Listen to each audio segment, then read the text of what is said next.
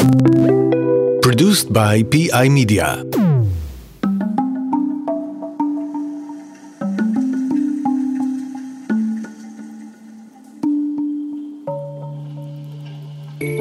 Abundant in volume yet scarce, soothing and relaxing yet bearing a devastating force.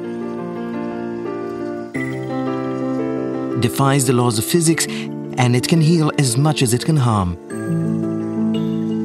It is the source of life. I'm Idan, and from Israel NewTek and PI Media, this is Waterline.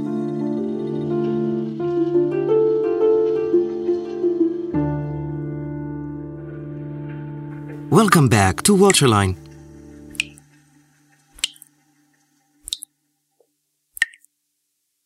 Oded, I know that there's one thing that can drive you mad. What is it? It is seeing or hearing a faucet dripping its way. Not because of the sound it makes, because... Every drop counts.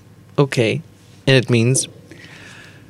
It means that we have to save water. We have to be aware of what is going on, and the fact that this very sensitive, delicate resource doesn't get the full respect that it deserves is not acceptable.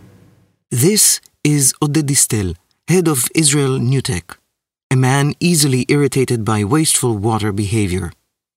And when he says that every drop counts, he knows exactly what he's talking about. A leaky faucet at a rate of a drop a second will result in an annual water loss of more than 11,000 liters of fresh, pristine, potable water. Enough water to ensure a single person's daily drinking requirements for more than 15 years. Okay, so I saw a dripping faucet. I tighten it up, or I call a plumber and he puts in a new one. Mm-hmm. So fine. Everything is fine, no? Not really. The one that you see is easy. Mm-hmm. The big problem is the ones that you don't see. And leakage in municipal systems is a very, very big headache. The average on global scale is estimated at 25%, and this is very modest. 25%. 25. That leaves the purification plants, Yes. and makes it to nowhere. Yeah. So we have amount of water that enters the municipal system, amount X. At the end of the day, the utility is going to send bills to just 75%. And this is the average that the utilities declare. In many situations, they are embarrassed and they don't like to say the real figures. But we know that there are cities that reach 40, 50, 60% water loss. 60%? 60%. It doesn't make any sense. It is crazy. So industry is usually a little bit more efficient. National water pipes also have a lot of leakage, but the biggest headaches are in the urban systems with all the small connections to the households. Seth Sigo, author of Let There Be Water, Israel's Solution for a Water-Starved World. A very large percentage of the world already lives with incredible water scarcity. This is not something that will magically appear in the year 2025, but rather this is something that's going to be rolling towards us with an accelerating level of misery towards 2025 and beyond.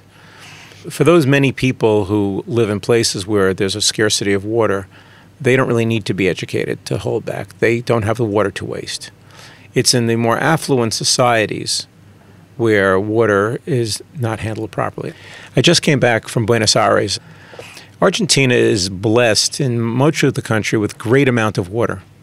But because of that, and because of the same mentality that water is almost a limitless resource like sunshine or air, there hasn't been a public education campaign, which has led to terrible wastefulness about water. It's led to a lack of public spending on infrastructure. And you know what? Lots of people there are now drinking tainted water, which needn't have been the case, because they could have years ago put good systems in place. The public never got the idea that water should be metered, Because if you don't account for your water, you don't know where it's being used, you don't know how to plan for it, forgetting about how to charge for it. And so the country it's a wonderful country, it's a great country, it's an advanced, westernized country, and yet they treat water, even though it's abundant, in a way that it's very much to their detriment. The U.S. Environmental Protection Agency published that in the U.S. alone, household leaks lead to an annual water loss of 1 trillion gallons of pristine water. 1 trillion gallons, more than 3.5 trillion liters, are enough to supply the needs of 11 million American homes for an entire year. As Oded Distel said, every drop counts.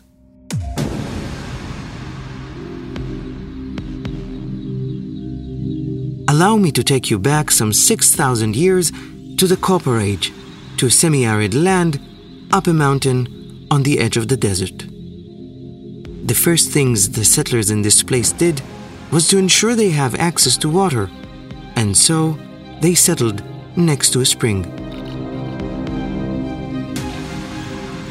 Fast forward roughly 2.5 millennia, and you will find yourself in the city of King David, a political center as well as a city of worship. And that small spring, HaGihon Spring, was used by the people of Jerusalem in biblical times as well. Jerusalem, at an elevation of 800 meters above sea level on the hills overlooking the Judean desert, struggled with water supply from its very first days, from the days of the Jebusites through the days of King David, and on, till modern times. The small Gihon Spring was the city's main source of water. The water was funneled into the city using tunnels. Roughly 300 years after King David's reign, King Chizkiah asked his engineers to create a new, longer and deeper tunnel to drive the water from the Gihon Spring to a pool situated within the walls of the city. King Chizkiah had no recreational activities in mind when he asked to create the Siloam Tunnel and pool. He was determined to secure a water supply year-round. And there was another issue. He was committed to protect the water supply in the event that the city fell under siege. And protect it he did. The city stood strong and did not fall into the hands of Sennacherib. Every new ruler Jerusalem saw throughout history brought with him a new system to supply water to the city. The Romans, the Ottomans, and the British all left their mark in the form of water infrastructure. A consistent water supply to the city was always a challenge, and during the Israeli War of Independence, the modern parts of Jerusalem were cut off from water supplies. Yet another siege. This time around, water tankers were deployed and water rationing began. 10 liters per person per day. Not a single drop more.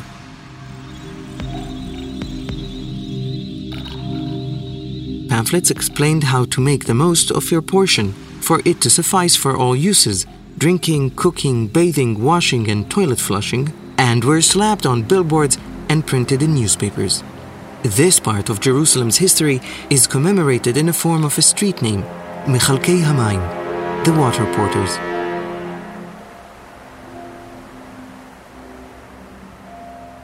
Today, Jerusalem is home for nearly 1 million people, Jews, Muslims, and Christians, religious and secular, old and young, and they all use water. Zohar Yinon, CEO of HaGihon, Jerusalem's water and wastewater utility company, is the man in charge of quenching their thirst and ensuring that high-quality water is always available, on demand, 24/7, 365 days a year. He is far from being phased. It has been an historic challenge from the days of King David and King Solomon. Till today, Jerusalem is insufficient regarding water. It gets all its water from the coastal plain and the seawater desalination facilities. They pump all those fresh water 800 meters all the way up to Jerusalem. But because of that, the awareness in Jerusalem to the preciousness of the water is very high, and that's why Hagichon is probably considered as one of the most efficient water utilities in the world. What's in the name? Why Hagichon? What is Hagichon? Hagichon is the name of a biblical spring or a river that went from Jerusalem to Eden, according to the Bible. And this is why the founders of the company called it Hagichon. Today, the spring of Hagichon is a very tiny spring, which is mostly for touristic use. And it's a lovely place, but it doesn't really supply water into the network. We are very proud of being a company with heritage, but at the edge of the new technologies. Altogether, this is what makes Hagichon so unique and special. Now, let's talk really about the infrastructure. We're talking about biblical water infrastructure. We're talking about Roman infrastructure, Ottoman infrastructure, British mandate infrastructure, young Israel infrastructure. It's a combination, but of course, most of the ancient infrastructure from the Romans and the Greeks and even the Turks are considered as archaeological findings, and they don't really supply water today. They're not part of the modern pipeline. And of course, Hagichon has successfully developed the new modern water network and sewage network also in Jerusalem. Our average age of the new modern water system is about 22, 23 years. Of course, you can find here and there a pipe that is maybe 50, 60 years old, but not more than that. We have a very massive development plant of replacing all the time old pipes in the network, because this is the way to keep low water losses. When Yinon took on his role, the city suffered from a water loss of 16%, lower than the global average, and yet still a significant amount. It's called, in the professional term, is NRW, non-revenue water. We've been able to reach 8.9%, which is one of the best in the world, considering the territory, the fact that many places in Jerusalem are very old, and the challenge of upgrading the infrastructure without doing any harm to all kinds of archaeological findings and not threatening foundations of very old buildings is a very unique challenge in Jerusalem. If there were Olympics on this thing of water losses, probably we would get one of the medals. And the way to achieve it? Well, by using technology. Hagichon invested heavily in high-tech solutions to solve a low-tech problem. When you wake up in the morning, what do you do? Well, when I wake up in the morning, I have this app on my mobile that we developed on the basis of our GIS system. A map, effectively. A map, an electronic map, which has all kinds of layers. One of the layers is a layer which has about 2,000 acoustic sensors that we installed all around Jerusalem. You listen to water. We listen to water. Sometimes I say that once we were deaf and blind, and most of water utilities in the world are deaf and blind. So we put our special installations of acoustic sensors so we can hear the heartbeat of the water network. It doesn't matter if I'm in Africa or in the Far East or in the States. At any time, I can open the app and see the red light, blue light, green light, yellow light. We have categorized the severeness of the alerts for hidden leakage that the public is not aware of. And we've been able to improve the system so it will have 91% accuracy in its alerts, only 9% of false alarms. This was one of the technological moves that we've done in order to reduce our water losses. And you can see the correlation that the more acoustic sensors we install, the less complaints that we get to our call center. We deal with problematic issues before It's affecting public life. No traffic jams because of water bursts. It's very rare in Jerusalem in the past 2-3 years. Talk to me about colors. What are the colors? The colors means the suspicious hidden leakage, how bad it is. The bigger the hole, it's red. If it's blue, it means that it's really very tiny and we have enough time to fix it. And the important thing is that we can fix it when it's the most convenient time from the point of view of the public, without interfering public life.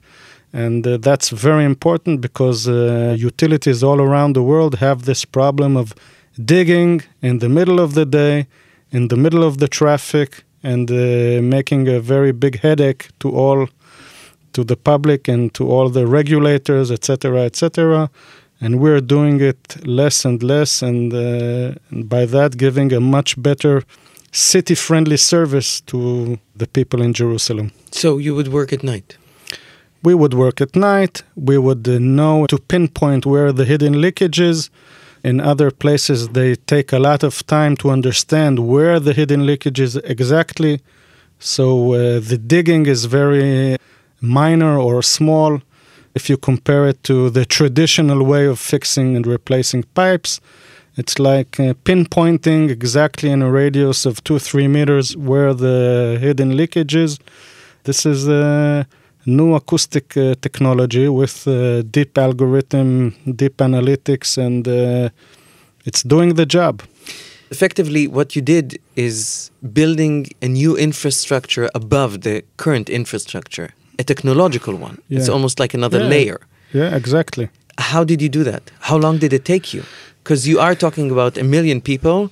You're talking about, 250,000 points of distribution, I assume? Something like that? More or less. We have approached a governmental sort of tender that was originally published for reducing CO2 emissions. And our application explained to them that if we will reduce our water losses, then Mekorot will need to pump less water, so they will use less energy, and then we will have less CO2 emissions. That's ingenious. Yes. If you learn enough Talmud when you're a youngster, you get to this kind of philosophical way of thinking. We convinced the government, and we showed them a working plan that this can work, and we are proving day by day that it's working. We installed approximately 2,000 acoustic sensors on the fire hydrants. Okay, this is the layer above the street. A fire hydrant is always connected. It's like a way out from the water network that is underground. By installing those acoustic sensors with a very new low battery energy that wakes up at night when everything in the area is quiet, and it samples the acoustic signature of the area around this fire hydrant. There are about every 350 to 500 in average fire hydrants, so they have some sort of a correlation through the GPS in order to have this pinpointing where the hidden leakage is. So you're GPSing the water system Of underneath course, the ground. Yeah, so this is what I'm saying. Before we were deaf and blind, now we can see something and hear something with this acoustic sensor. In each DMA, a district metered area that we installed those systems, we've been able to reduce our water losses very significantly. The technology is working. Less CO2 emissions, so it has an environmental impact also. And the technological company, through showcasing this project in Jerusalem, started to make some projects abroad, and everyone is happy. There was one question that kept on bugging me. If the technology is that good, why are we talking about an NRW of 8.9%? Why aren't we seeing 0% water loss, 100% delivery? Like in other technologies in different sectors, there's no 100% success. It's machine learning. The machine needs to learn. The more silos of data that it gathers, and the more you learn how to analyze it and do debugging of all kinds of things that you learn in the course of the project, the system gets better. And you can see it, the same system that we install in Jerusalem, they've done it in other places which they didn't have good engineers that will really work with the system. It gets not such good results. There's a big issue here of good engineers really working day by day with the system. This is the meaning of machine learning. The machine has to learn, and you have to feed it with true data in order for it to analyze. And then comparing all the time to historical data gets you a much thorough understanding of what's going on in your system.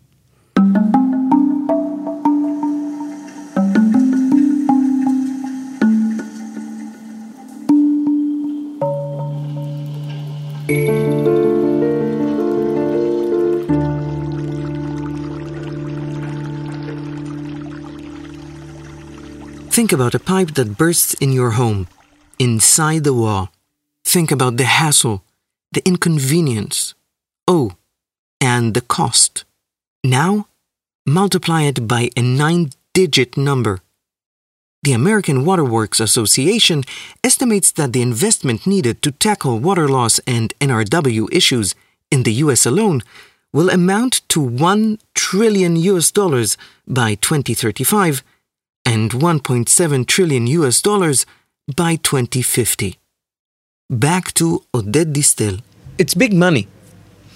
Yes, it is big money, and the fact that mankind is moving to big cities, and we're going to see big metropolitans all over the world creates even a bigger challenge. And the fact that we raise our standard of living, and obviously this is a positive thing. All those issues create a very complicated picture that buries a lot of money, but also a very big headache. It's big money and basic wear and tear. It's not a thing that lasts, the infrastructure. Yeah. So it's big money every several years.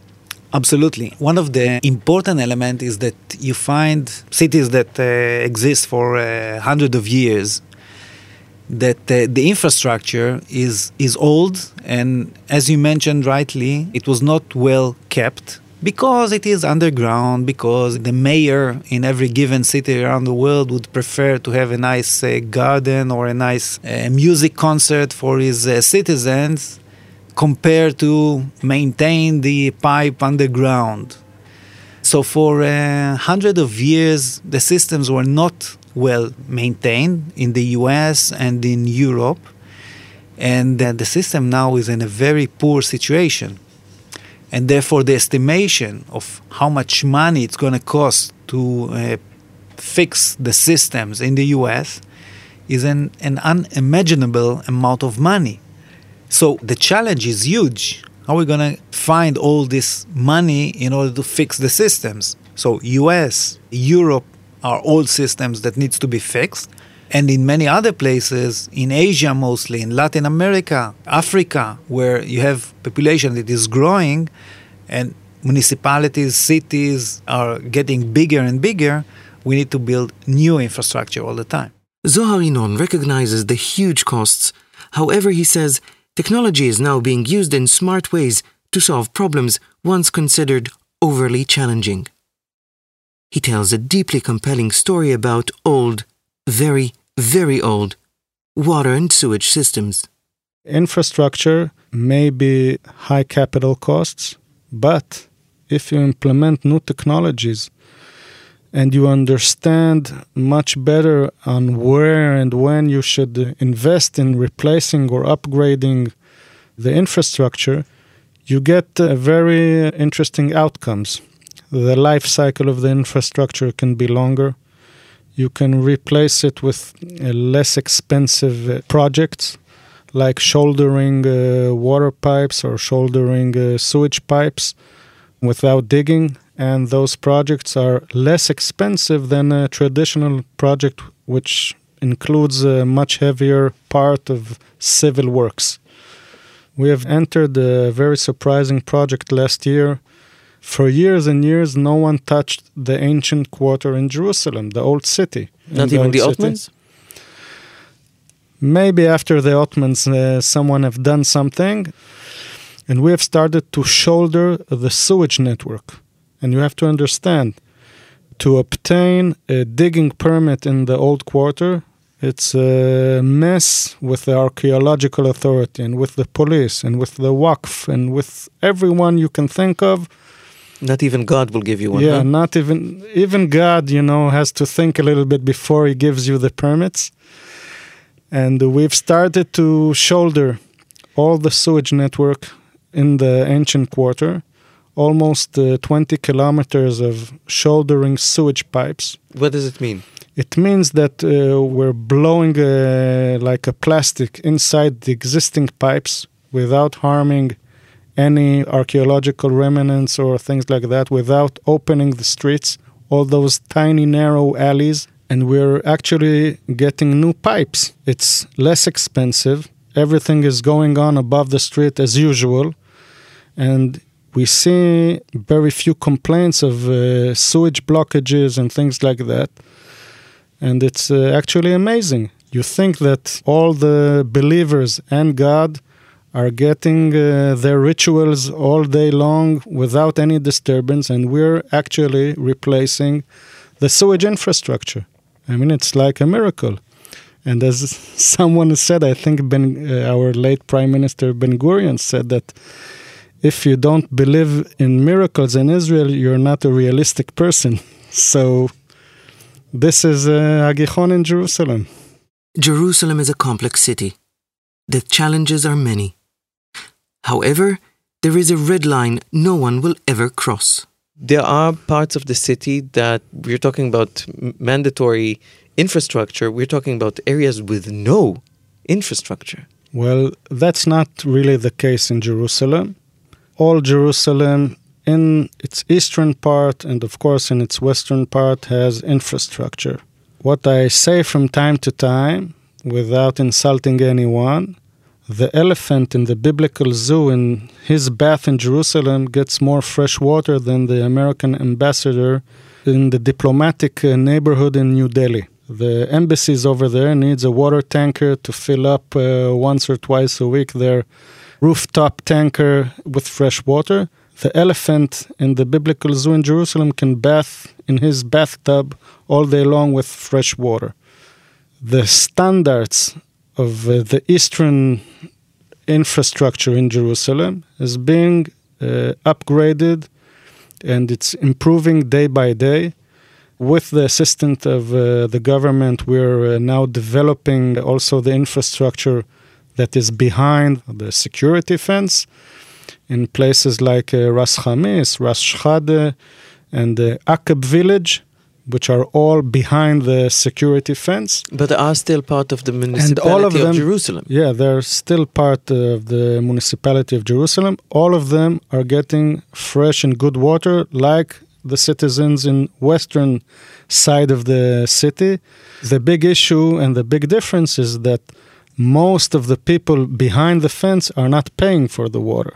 So it's more a thing of governmental control on those parts of Jerusalem, which doesn't have any connection really to water. It's in all fields. I mean, it's to all civil services have difficulty in supplying their services because of the security situation. We are unique in that we are almost the only public service that actually works behind the fence. We work there directly in Eastern Jerusalem.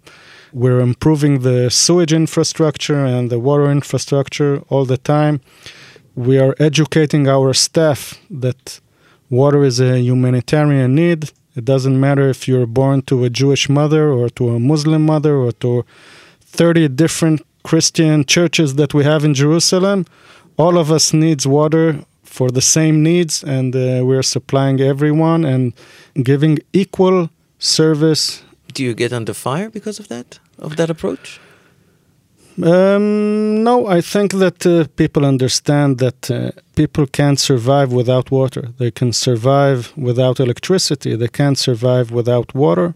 People understand that it's really the most basic humanitarian need, and it's not a question that we need to supply water to everyone.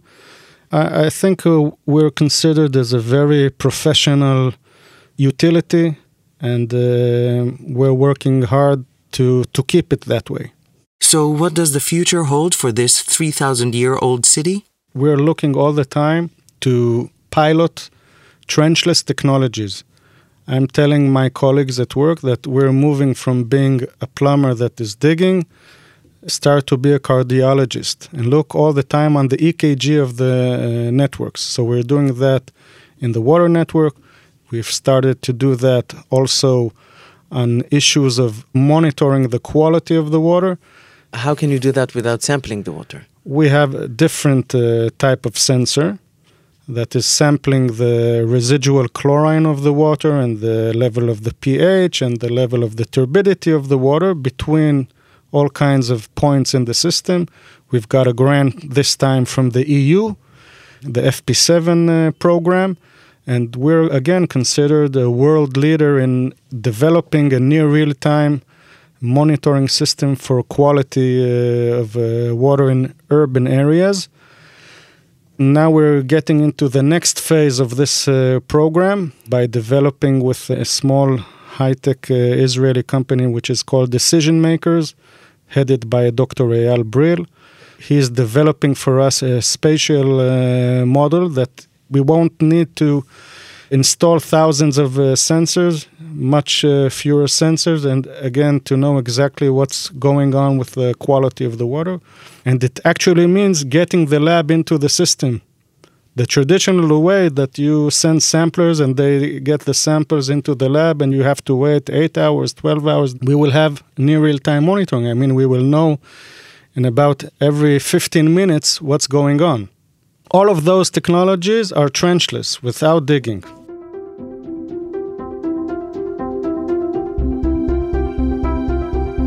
We're talking about water. We're talking about pipes. We're talking about something that has nothing to do with high-tech. And I keep on asking you questions, and I keep on getting technological answers. There's a beautiful song one of my sons recorded for his bar mitzvah. It's called Welcome to the New Age. So I'm telling you, welcome to the New Age. This is what's going on in Agichon. And we're trying to share our experience with our peers all over the world, especially here in Israel. And we see from time to time that more and more utilities are jumping into this swimming pool and starting to make the first steps in this very long voyage. You need to be committed, you need to be serious and professional. There are no home runs, no slam dunks. It's a long way, but if you're committed, you will get very good results. It's more similar to a marathon run than a home run in baseball.